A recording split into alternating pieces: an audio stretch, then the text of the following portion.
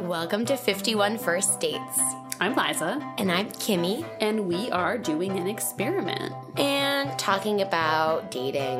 And love. Maybe. Yeah, maybe. Maybe. Cheers. Cheers. Hi, everybody. I'm Liza. And I'm Kimmy, and welcome to 51 First Dates, the podcast about dating. I just, in the spirit of transparency, want to tell you this is the third time we have recorded this intro, which is something that has not happened since like the very early days of this podcast. Yeah, we're not crushing it today, but mostly it's been my fault.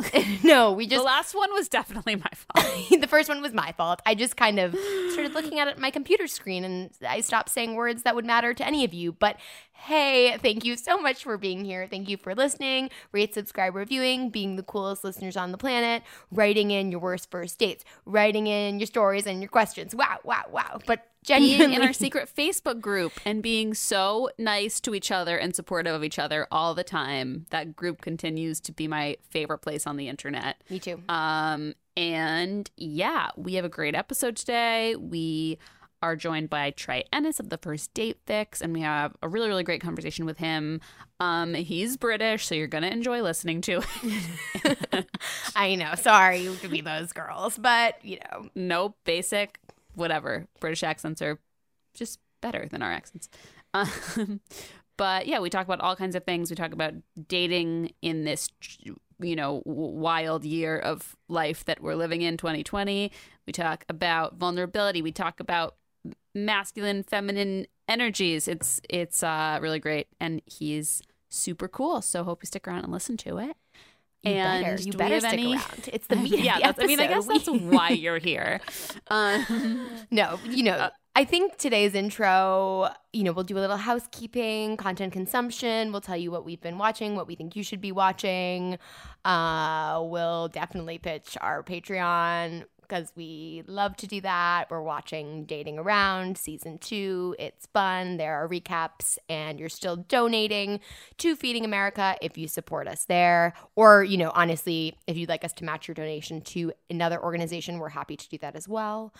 And all of these things, though, we're also going to have a listener update about a question from last week, and then we'll have Trey.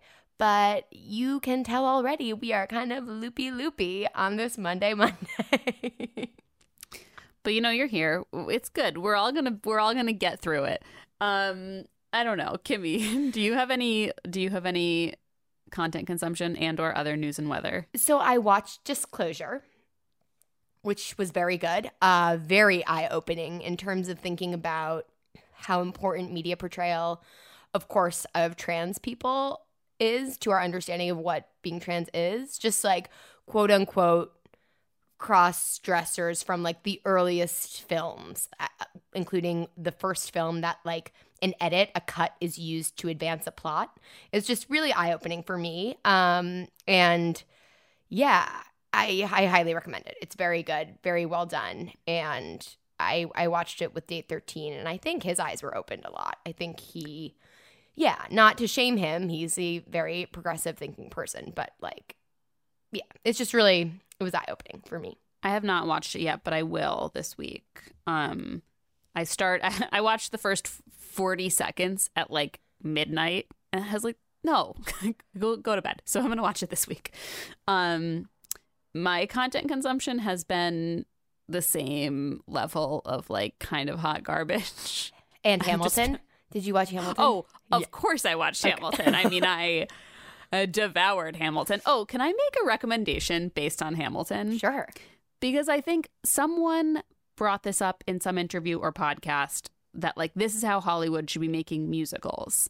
Like they should be doing really high quality filmed versions of stage plays because it's cheaper and better. Mm-hmm. And also like so few, the theater is so inaccessible to so many people because it's so, I mean, Hamilton's a next level expensive, but it's expensive. It's all expensive though. It's all expensive. And a lot of times you have to be in a city with a large regional theater that hosts touring productions. So it is fairly exclusive. And so a lot of people are saying, like, oh my God, this is a thing. Hollywood should do musicals like this. But I want to shout out one of my favorite musicals of all time. If you watched Hamilton and you're like, what do I watch next? It's this musical called Passing Strange. And it's this guy. He's this, I can't even describe him. He is a middle-aged guy who has like a rock band. And it's about his life story growing up as a middle-class Black man in South Central LA and wanting to be like this European intellectual. And so he goes to Europe, and it's this whole crazy story, and it's his real story. The guy who wrote the musical, it's his life story. And then all these actors are around him while he plays this show with his rock band on stage. And Spike Lee filmed it like in the style of Hamilton. I think it was 2006 or 2007. I am like, how have I never heard of this? This is so cool. It's so good, and it regularly makes you weep.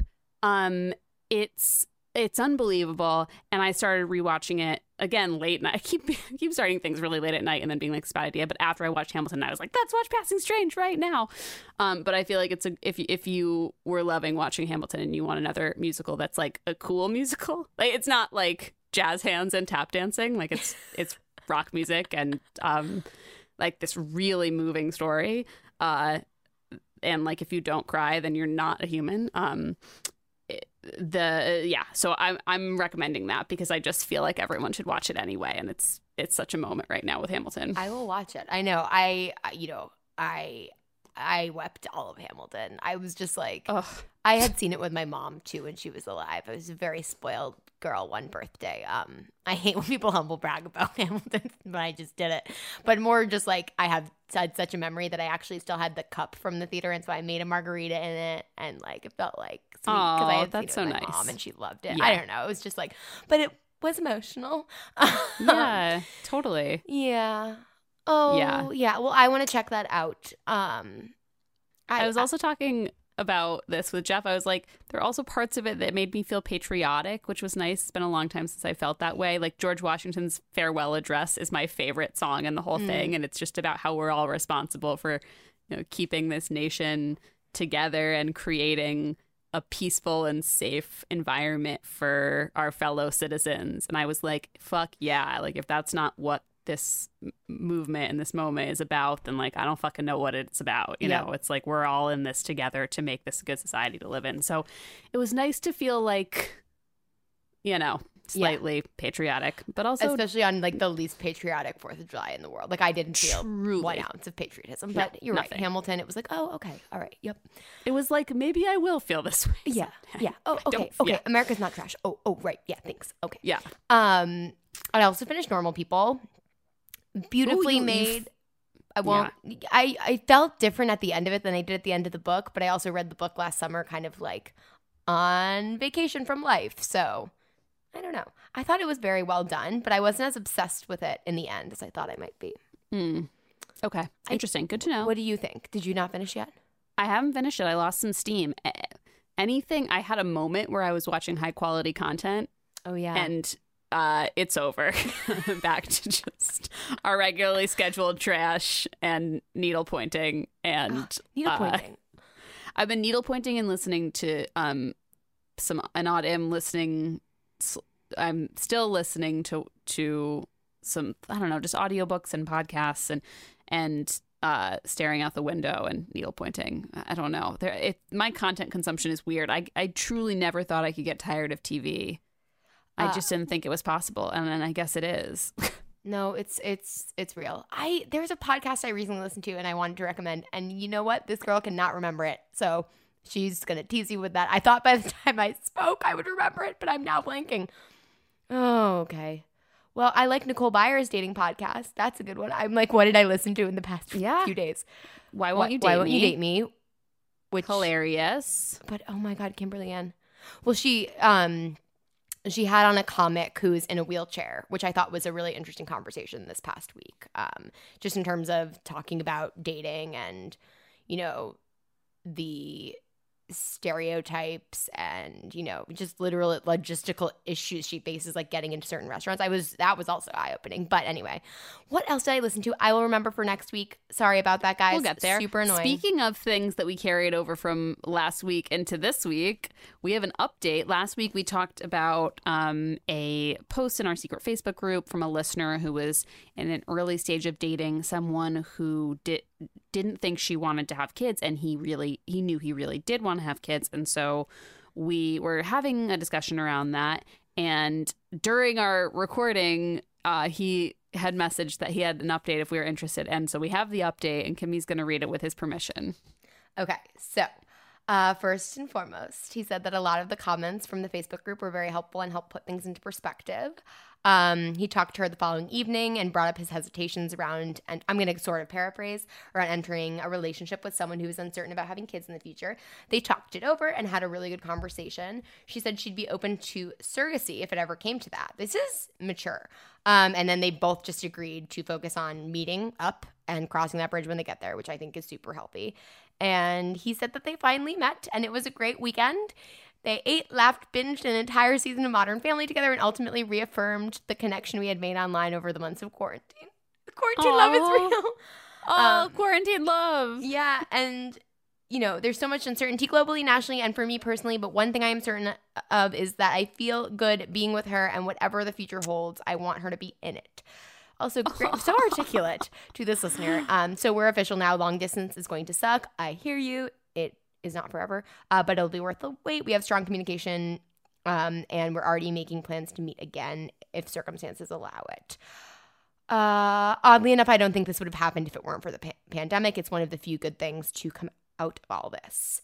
So I don't know. It was just a bright, shining ray of hope for me and maybe all of you. So, yeah. That's so great. It makes me so happy. It's possible. It's good. We talked with Trey a little bit about what to do if you're getting discouraged with dating in quarantine. And I feel like this is a great, shining example of, like, there can be this version of quarantine dating where you're forced to communicate, and that's really powerful. Yeah, and listen, you know, I know that Liza and I, we're in relationships right now. I can just picture myself listening to us and being like, well, you don't get it. It is fucking exhausting, and I just want to say I hear you. I feel like there's been a theme of a lot of exhausted daters, and I hear you. I don't blame you. I'm exhausted, you know, quarantining generally. Everyone, you know, I can imagine how hard it is and how frustrating it must feel to have this chunk of 2020. You know, speaking of Nicole Byer, she's always like, 2020 was going to be my year. Like, I was like, 2020, and then look. But I think it, like, if I were, I'm trying to acknowledge how it's easy to be like, yeah, be positive. But I think when you hear Trey talk about it, there are things that are positive about this kind of dating, as exhausting and fucking difficult as it can be. So I think, yes, completely. If you want a little zhuzh yourself back to some, okay, I can do this. Like, here are the good things about this kind of meeting. Both that listener story and Trey, I think, will be really a breath of fresh air. But I also hear you, and it sucks. Yeah. I mean, I feel like we give a lot of like dating negativity. That's true. But you can feel however you feel, and you can give yourself a break if you want to. Anyway, let us know if Trey changes your mind about that particular thing. We're going to take a really quick ad break, and then we're going to be back with our interview. Okay, well, let's just jump right in. We have Trey Ennis here from The First Date Fix. Trey, thank you so much for being here. We are so excited to have you on. Well, thank you very much for having me. It's an absolute pleasure to join the both of you lovely ladies this afternoon. Yes. We're thrilled to have you. We're going to talk all about you and First Date Fix and topical dating stuff today. But first, as we always do, want to ask you, do you have a worst first date story? Yeah, I do actually. And in light of recent events, it's actually very appropriate. So I took a lovely lady to the bar, and after about 10 minutes of talking, she said to me, quote unquote, you know, I usually don't date African-American men, but, you know, when you said you were British, you didn't seem thuggish or anything like that. So I figured I'd give it a shot. Oh, Well, thank you very much out of the Ugh. kindness of your heart for giving me some of your time.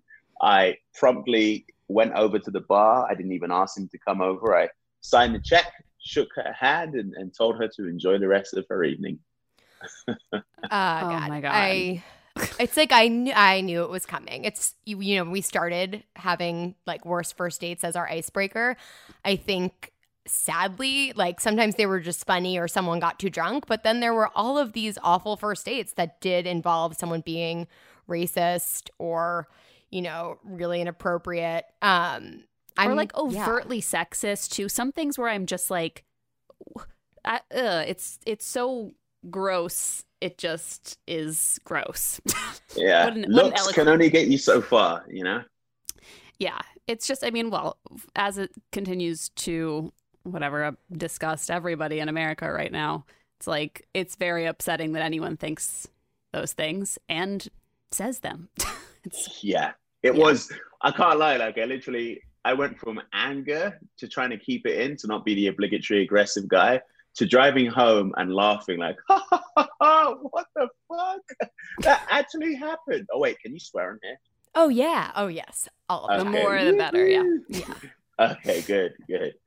No, I'm sorry. That's extremely disgusting. And, you know, I don't understand, you know, first and foremost, how people think it's okay to have these thoughts, but then to say something like that on a date, it's totally mind-boggling, but I know it happens more often than we'd like to acknowledge or understand that it does. Was that where you're located now? Were you in America for that date? Yeah, I was. Yeah. Okay. Of course. Well, did you not? I was going to say, I clocked your American accent in the story. This is a good American accent. Yeah, I got it from Clueless. Shout out to Clueless. It's on Netflix right now. Do yourself a favor. Watch it. I watched it the other night. I was like, that's the perfect right before bed watch. It's just like soothing. Old. So good. No, but yeah, that was a dumb question. Of course, that was in America. But yeah. Did you?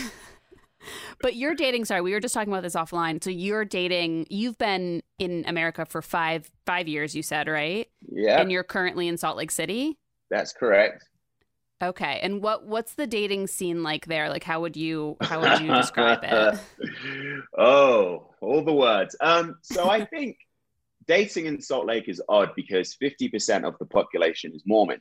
So your chances are slashed by 50% just by grace of you being there, right? Being in a vicinity, 50% of your options are gone. In addition to that, statistically, it's one of the top 5 worst places to date because most people, by grace of the faith, are married. And even those who aren't Mormon, the culture is so ingrained in that cerebral hemisphere that marriage and steady relationships and partnerships are the thing. In addition to that, because people get so married so young there, what that means is that who you end up dating is either going to be ex-Mormon, is either going to be divorced, or they got married when they were 20. So the things that we were doing when we were 20, they're now doing in their early 30s. So you have to figure out if someone's trying to act like a 20-year-old when you're dating them in their 30s or late 20s.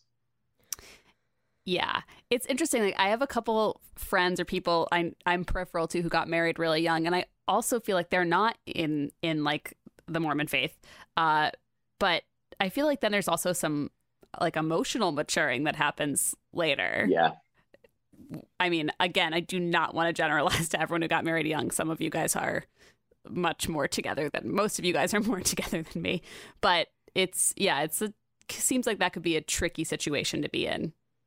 It really is, because it's odd because you sit there and you hear about their experiences and you think, well, bloody hell, I remember doing that in college. But then you think to yourself, oh, because they never did that in college. They went to church, they got married. So now they're trying to experience that life. And you don't want to be caught in that crossfire. Like, I'm not trying to date someone who's, doing their thing. Like, I mean, he or she is more than welcome to do that, but leave me out of it. Like, I'm trying to date a seasoned person, Mm-hmm. Yeah, that makes a lot of sense. I think we've talked about all different geographies in the U.S. and how everyone complains about New York dating versus L.A. dating, but it does sound like Salt Lake is incredibly unique. Sometimes we think, all dating problems are the same everywhere, and that's true. But I think, just having so many people of the same faith in one place, yeah, that sounds challenging in certain ways. I'm curious. So for those listeners who aren't familiar with the First Date Fix, it's an incredible follow on Instagram. We saw you in Cosmo recently, and I was like, I recognize the First Date Fix, but I hadn't properly followed you. I think I had seen you on a comment or something, and I was like, oh, wow, this is really great. So as a newer follower, I would just say, if you're not following right now, I'm sorry, Trey, I know you don't want me to promote you, but go follow. You have a great feed, lots of no BS, great first date and dating wisdom. But curious what inspired you to start your platform and do your videos and blog? Oh, man. Well, this is a bit of a vulnerability here, exposure, if you will. But basically, I had gotten out of a 2.5-year relationship, and I love the pants of this woman. But unfortunately, it didn't work out. We were both going two ways in regards to what we wanted in the next 3 years. And we tried so hard to make it work, but ultimately we just couldn't, right? And I also think, she had some issues that she was going through. I had some issues. There are a lot of things I could have done better. And, after that happened, I needed a good 4 months to be in the wilderness, so to speak, and just find myself, right? I did a lot of hiking, a lot of reading, and just I wanted to be the kind of person that I wanted to fall in love with. So I was like, okay, now I'm ready for dating. So I got on these dating apps and I went into the dating world and I got torn apart. I didn't know what I was doing. I got finessed by a lot of free meals.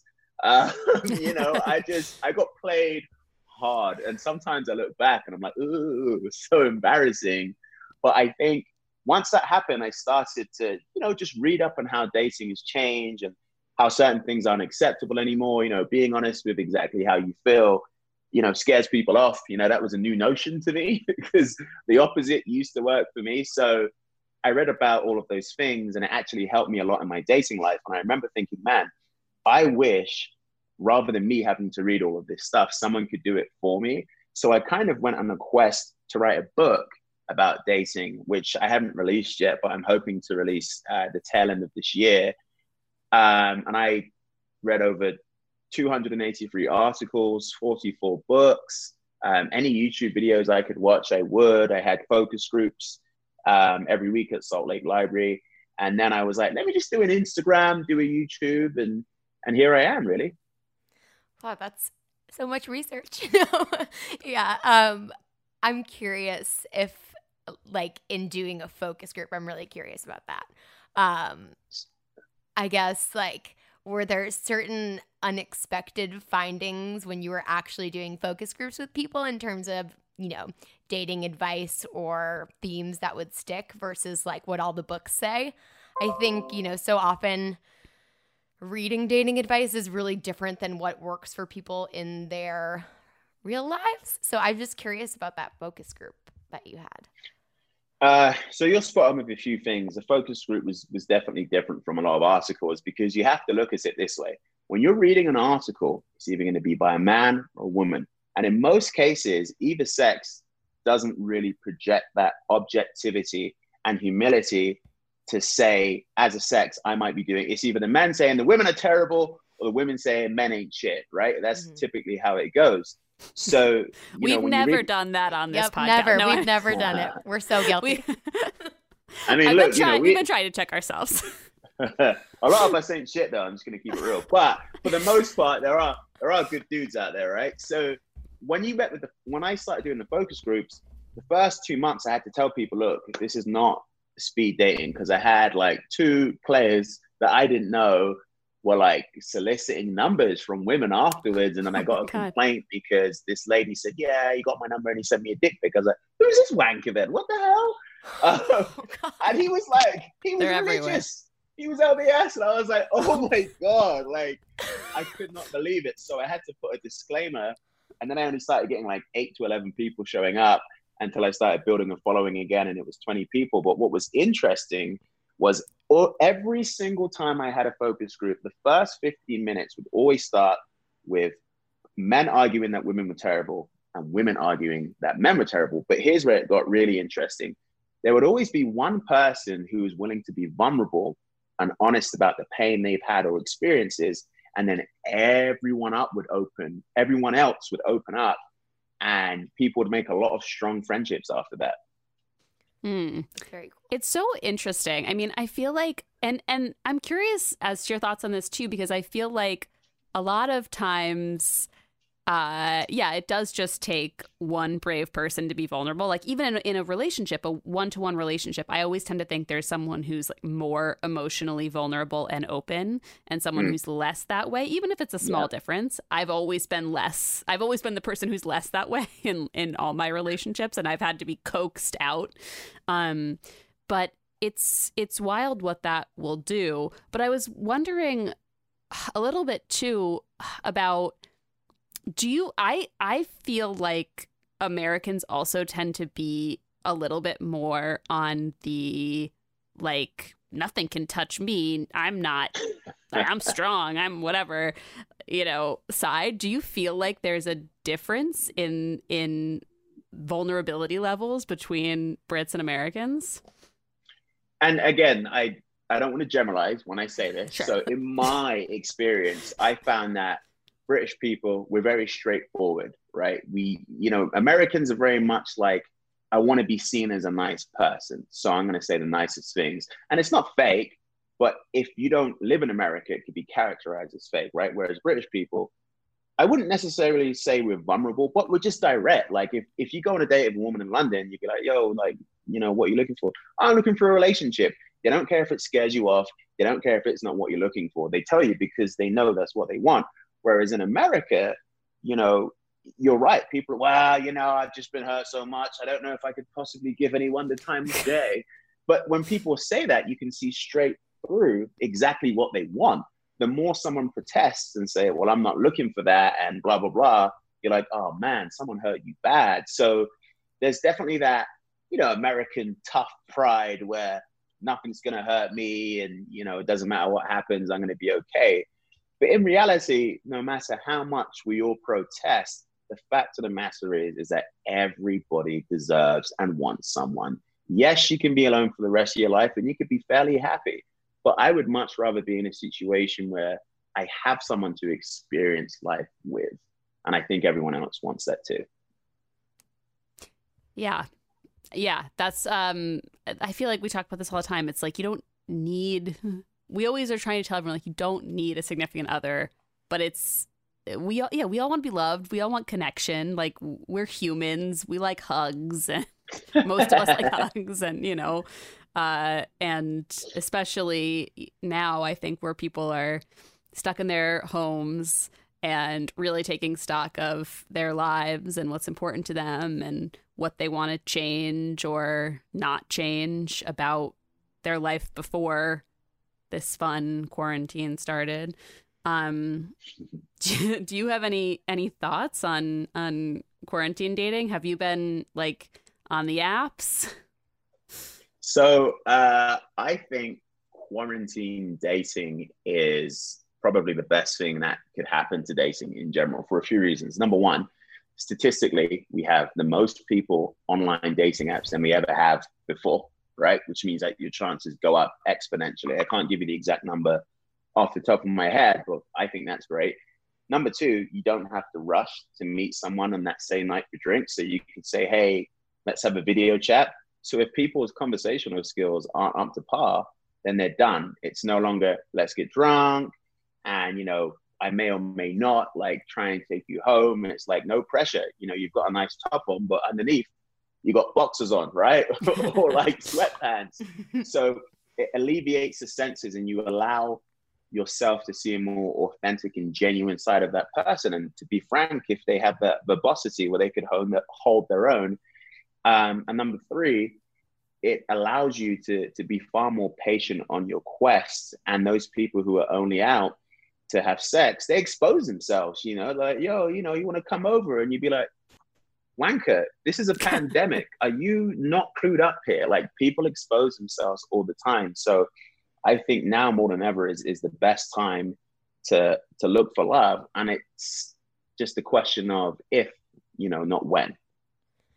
Yeah, I think it's such a good positive way to look at it. I think that it can seem like, because there's not an end, especially in America, because of our toughness around not wearing masks, it can seem like there's no end in sight. So what's the point of dating? But I think you bring up really good points around, like, we've talked about this, like, it's a great litmus test. But like the complaint used to always be, at least from me, when I was going on a bunch of dates for this podcast, it was like, it's a night, you have to carve a night out of your life, which is of course great if you're looking to meet someone, but it can be difficult, especially if you within 10 minutes are just like, this person is really not on the same page as me, or racist, or whatever it may be. So I do think, there is this silver lining to being stuck at home.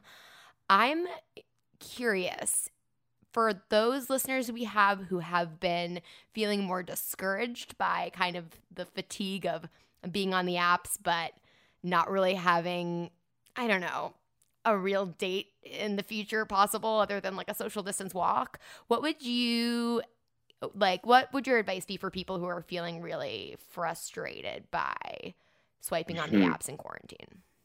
So, good question, by the way. The comfort zone is not static. It's either shrinking or it's expanding, which means that now you have to push yourself. If it's really what you want, now you have to push yourself to try things differently, right? So, if you're feeling discouraged, you have to start being a little bit more judicious with how you essentially screen people. Now, before pandemic, you would put yourself in a situation and you would say, okay, I'm going to go on maybe 2 dates this week, and you'd carve out like 2 hours, including travel time and an hour for the date, fine, whatever. But now you're in a situation where if someone's kind of bogus, they're giving you one-worded answers and they're not really communicating, you can just wipe them off, because now, dating is so much harder. You have to be far more strategic, which means you're not going to put up with normal bullshit that you might have before. So it's going to allow you to really see who's for real. And one of the ways you can do that is really just with communication. Of those people that you're talking to on any dating apps, who communicates the best? It really is that simple. And just because we're in a pandemic, it doesn't necessarily mean you can't see someone face to face. It means you just have to scientifically vet them out. When you say, what did you do this weekend? And it's, I went to a barbecue. Like, oh, hell no. There's like 10 people there.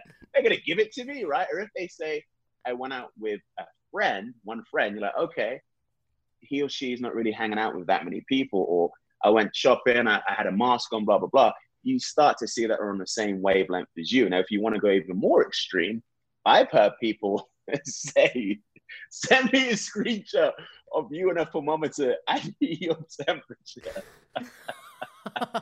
Oh my God. That's incredible. Yeah. That's high level. That's high level. But that you can afford to do that, right? And if someone does that for you, well, hell, it's going to be an amazing date. They made an effort to take a picture of their temperature and send it to you because they were so excited to meet you. That's like, I was going to say romantic, and it is, but it's just, wild to call it romantic. Like, what is 2020, truly? It is. Well, I feel like romance is putting in an effort for someone. Yes. That's what it's all about. It's just putting in like a little bit of effort. Agreed. I mean, or a lot of effort, but a little bit will do in these tricky times we live in. Yeah, I think that's a really good point. And I do think it's like we were talking about earlier, like we do all tend to have our guards up a little bit dating online. I think that's a huge generalization. Some people are able to not do that, but that was never my great skill.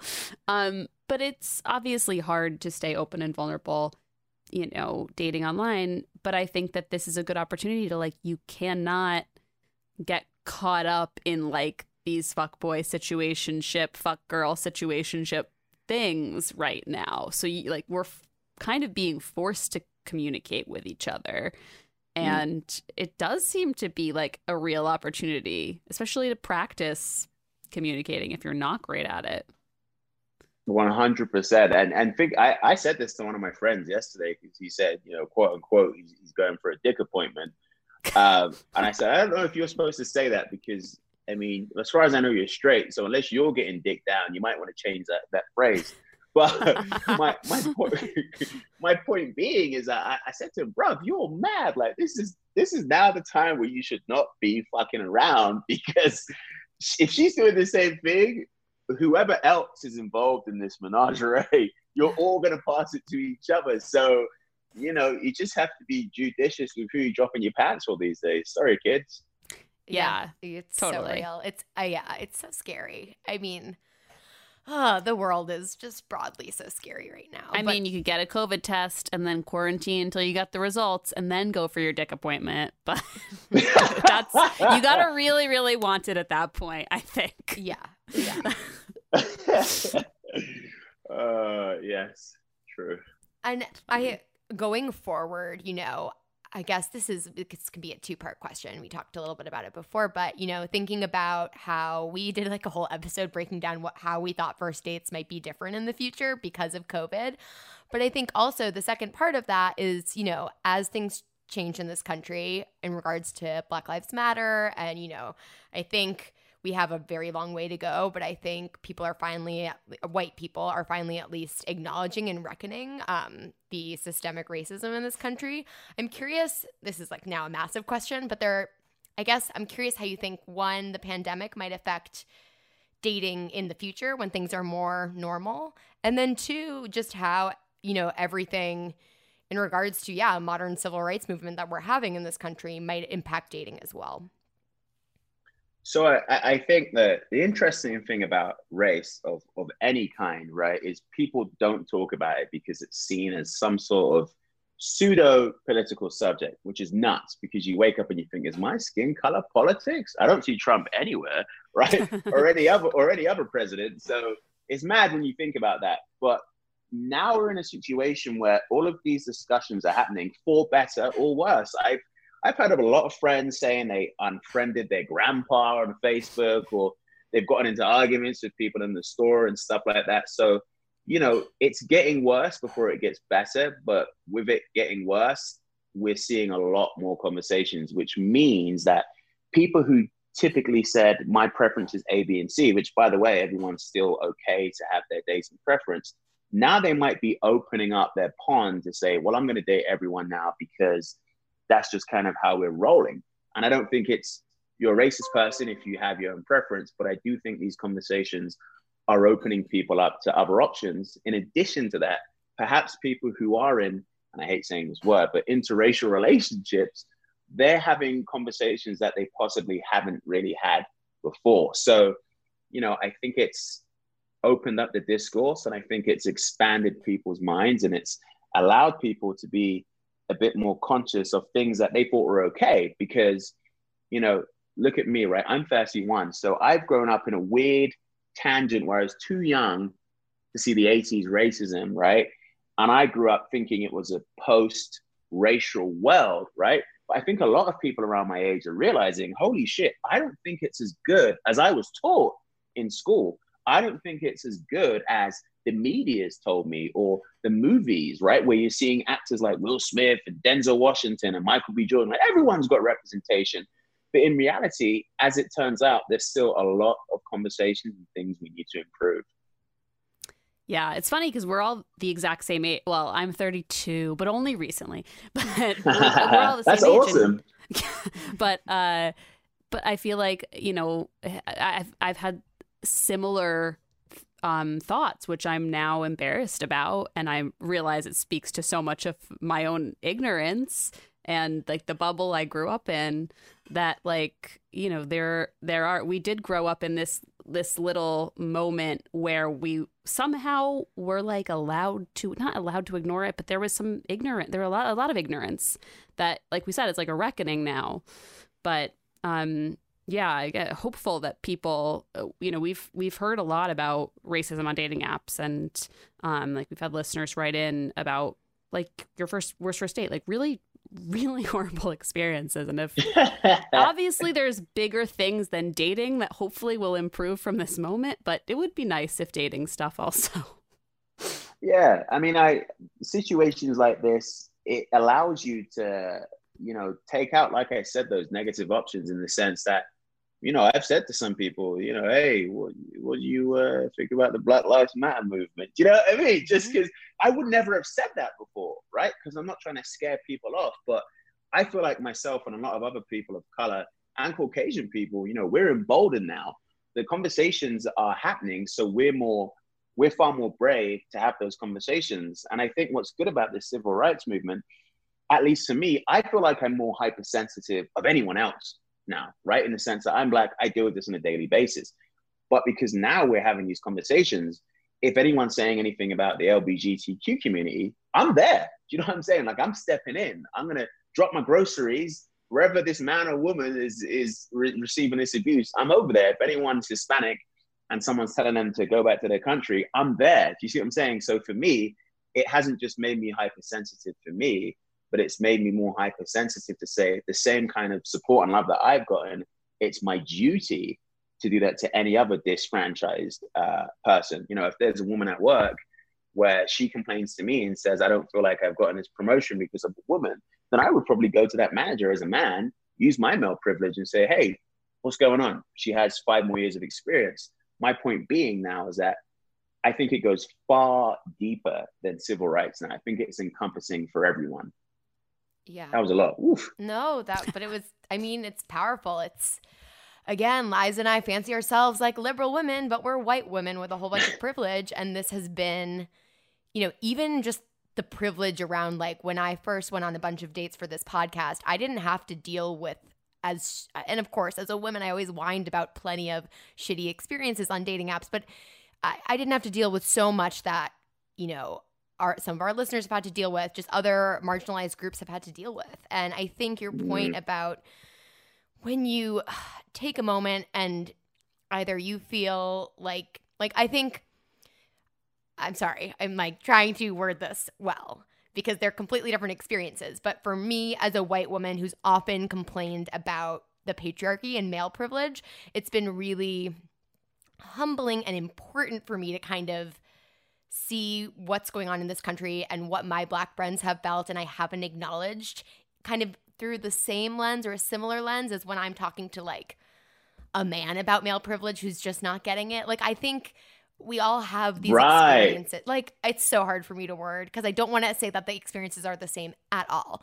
But just if everyone could just get into each other's shoes a little bit more. Think of the one time you even like straight white man somewhere in America who's angry. Like, think about why a time you felt marginalized in whatever way, shape, or form that was, and then like try to get into other people's experiences from that. Because, and again, I'm now babbling and ruining your great, beautiful point, but I just think, we can all help each other out. And that's been really eye-opening for me. I've just been shocked at how, I guess, willfully ignorant I've been until this moment. So it's interesting you say that because I was talking to a female friend about this the other day, and I think every experience is different, but I also think there's certain rebuttals that are comparable against sexual orientation, sex in general, and race, right? For example, you would always get someone, in your case, you're a woman, right? You would always get someone, if you say, well, statistically more men are in leadership roles than women, you'd always get some dickhead who said, well, let me play devil's advocate. What are the other women doing? Where did they get their research from? I'd like to look at that article and cite their sources. I know what that feels like because I've had dickheads when you turn around and say, well, people of color are getting disproportionately racially profiled. They say, oh, well, where did you get those sources? I'd like to see that article as well. Just curious. What do you think about A, B, C, and D? So even though it's not the exact same situation, you get the same sort of unacceptance and rebuttals. I think that's why it's always so easy for me to relate to other people in that respect, because we deal with the same bullshit with what people are saying to us. Yeah.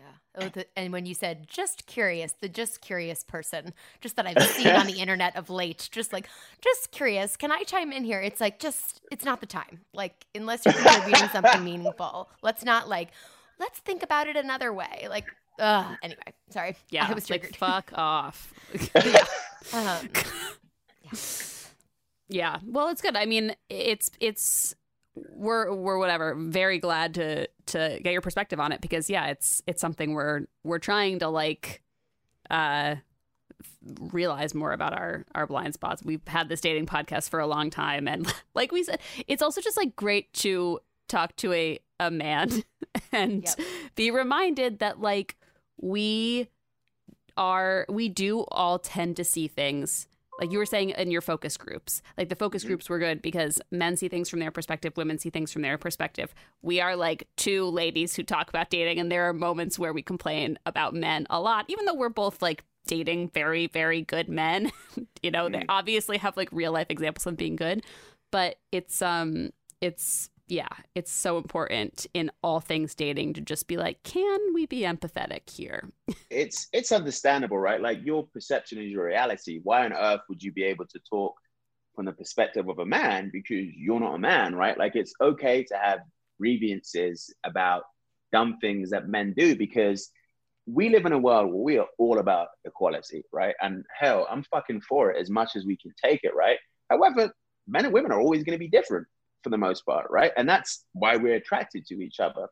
And I think it's okay to sometimes feel indifferent about something that you're just not necessarily biologically wired to think that way, right? And I think even though we're in a equality kind of state, which we should be, it's still okay to acknowledge those differences. For example, as for me, I could turn around as a man and say, well, I don't quite fully understand where she's coming from because I'm not a woman, but I can be there for her as much as I can and ask to listen, right? When in regards to being an ally in that respect. Yeah. Totally. We also it's interesting. In our secret Facebook group, we also had someone post, she was like, I went on my boyfriend's old app. I re-downloaded it, and he's like a catch, but not in a dramatic way. She was like with him because he said it was always so hard for him. Sorry. Let me preface it. I'm just screwing over. She had her boyfriend. They like did it as an experiment, and she wrote this post that we won't read right now because it's long, but we will share in the podcast. But basically, the shortened version was just like she was like, it's really hard out there. It's equally hard. And she's like, he's a catch. I'm dating him. He's super cute. He like is really nice. But that it's not just, a gendered thing, like having a hard time on dating apps. And we have many female listeners, but we do have male listeners, some of whom are just like amazing emailers and send us their experiences. And a bunch of them commented on that post being like, yeah, it's really, again, to like I guess the thesis of this episode, especially for me, it's like all these things that I see only through my own lens, like dating is hard for women. It's not the only true thing at all. It could be hard for me, but it's also hard for men and etc. So I don't know. I think we all are, I hope we all, as kind of a generation of daters, can just start to be more open-minded and kind to each other as we do this weird online dating thing. Yeah, I concur. And by the way, shout out to you two for finding great men. You know what I mean? You're giving us hope. You're giving all of us hope. But I agree. I think that our generation is going to be the turning point because we're at such an awkward situation where we kind of cross over to modern, alleviating gender roles, based dating, right? But then we also are kind of coming in at that, we know what ladies and gentlemen are, right? So we're kind of progressive.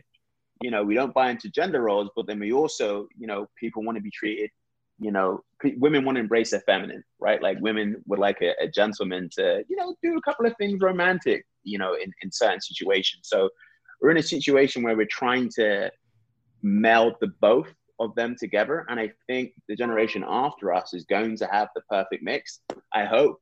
But we're still trying to figure it out, I feel like. Gen Z is just the best. Like everything about Gen Z I'm kind of obsessed with right now. Same. I'm very bullish on Gen Z. I'm like, yeah, you changed the world because we fucked up on that one. Yeah, the millennials can't. We can't do it. We're not. We gotta keep. We're not together enough.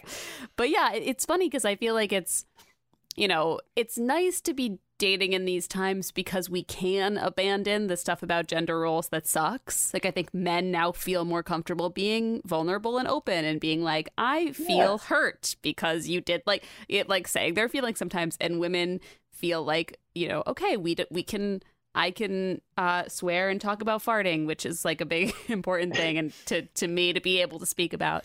But it's true because there are moments where I'm like, it is hard to embrace things about our genders and like see those differences as like powerful and actually a big like I think a lot of things about being a woman are like a superpower, and I feel that way about my partner as well, like about his some of the things about him that I find really like masculine. And it's fun to have those differences, especially when we're both like neurotic Gemini New Yorkers and like have a lot of things in common. So yeah, I feel like re-embracing those things is fun, but also we all veered away from it for such a long time. Yeah, no, you hit the nail on the head, sincerely. Okay, this is a little bit of a shift.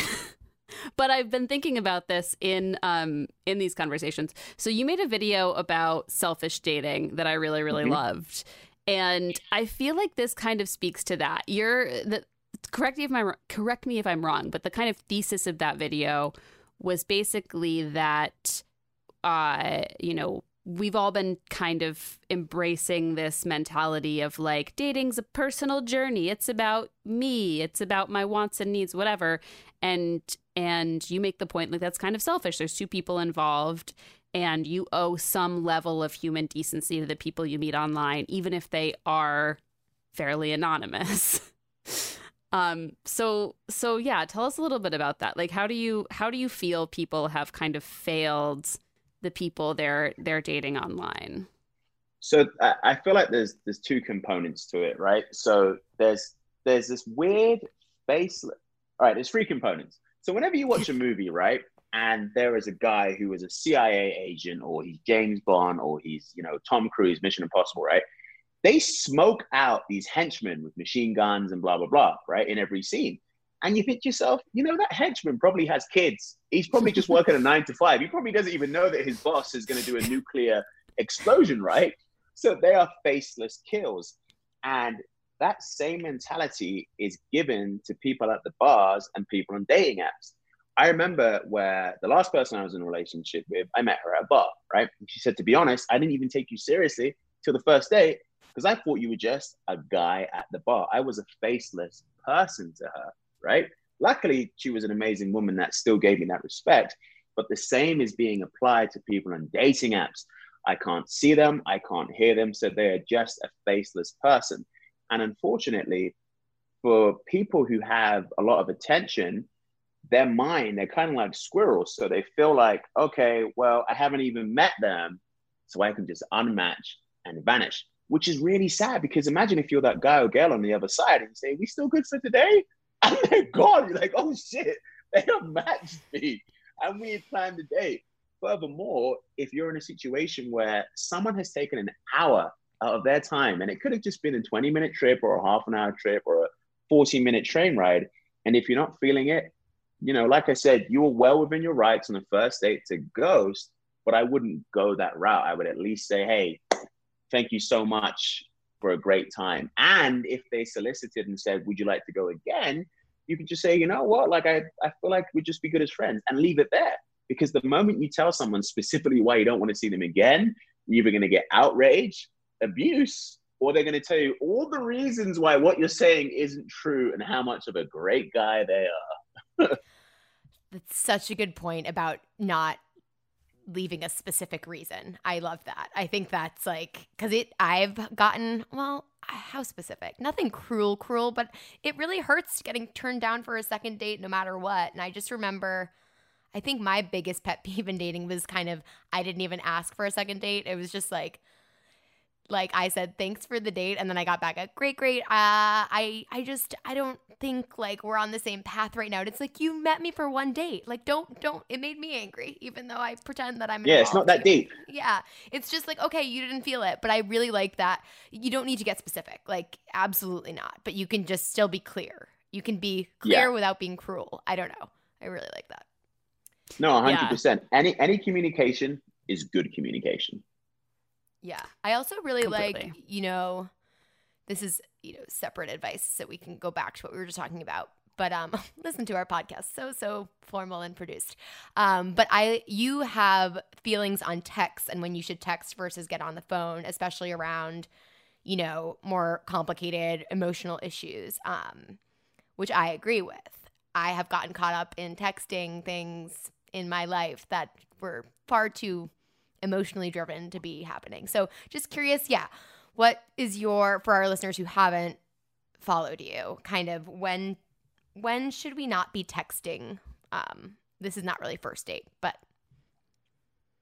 So I think, to me, when I think about texting someone who I'm either dating or in a relationship with, it's the basics, like, hope you have a great day at work, maybe it's 2:00 in the afternoon, like, hey, how's work been getting on? Just brief touch-ins, if that's the kind of communication that you've both agreed on. Hey, I'm 10 minutes away. Hey, did you want me to bring over some, Doritos for the movie? Hey, I saw that the weather's going to be, really crazy. Like, should I bring A, B, and C? That's really what texting is. Now, if you're in a situation where you feel hurt and they just left, do not text them. I just feel really hurt about that conversation you had, because that's going to go way out of control. Mm-hmm. You were spot on. Anything to do with emotions, you call the person. Anything to do with possible dumping, you call the person. Anything to do with family concerns, racial concerns, political concerns, anything that might spiral out of control, you need to call that person. Such good advice. It seems simple, but nobody, again, myself included, I feel like that's not our impulse, even though we are old millennials, not Gen Zs, but it was always kind of texting first, especially in relationships that were honestly never going to work out anyways. It's funny. Yeah. Well, I feel like I always thought if I called a guy, I was going to scare him, which is a red flag. Like, it's like if I was dating the type of guys who are going to be scared by me calling them instead of texting. I mean, this is also when I was younger and yada, yada, yada, more insecure. But yeah, I mean, I think it's so easy. I do this still to get into little butt-headed text fights, and there's just no reason. And then you can go and read the receipts and get mad again. That's just, when you're reviewing the fight. Oh my God. What you said is so painfully spot on. I look back and I'm like, ooh, cringe, I've done that. You said this, and here's a screenshot. Yes. You show your friend, you text to your mom, whatever. Oh, man. Or you accidentally screenshot and text it back to that person. Hopefully not. No. That's torture. Ugh. Yeah.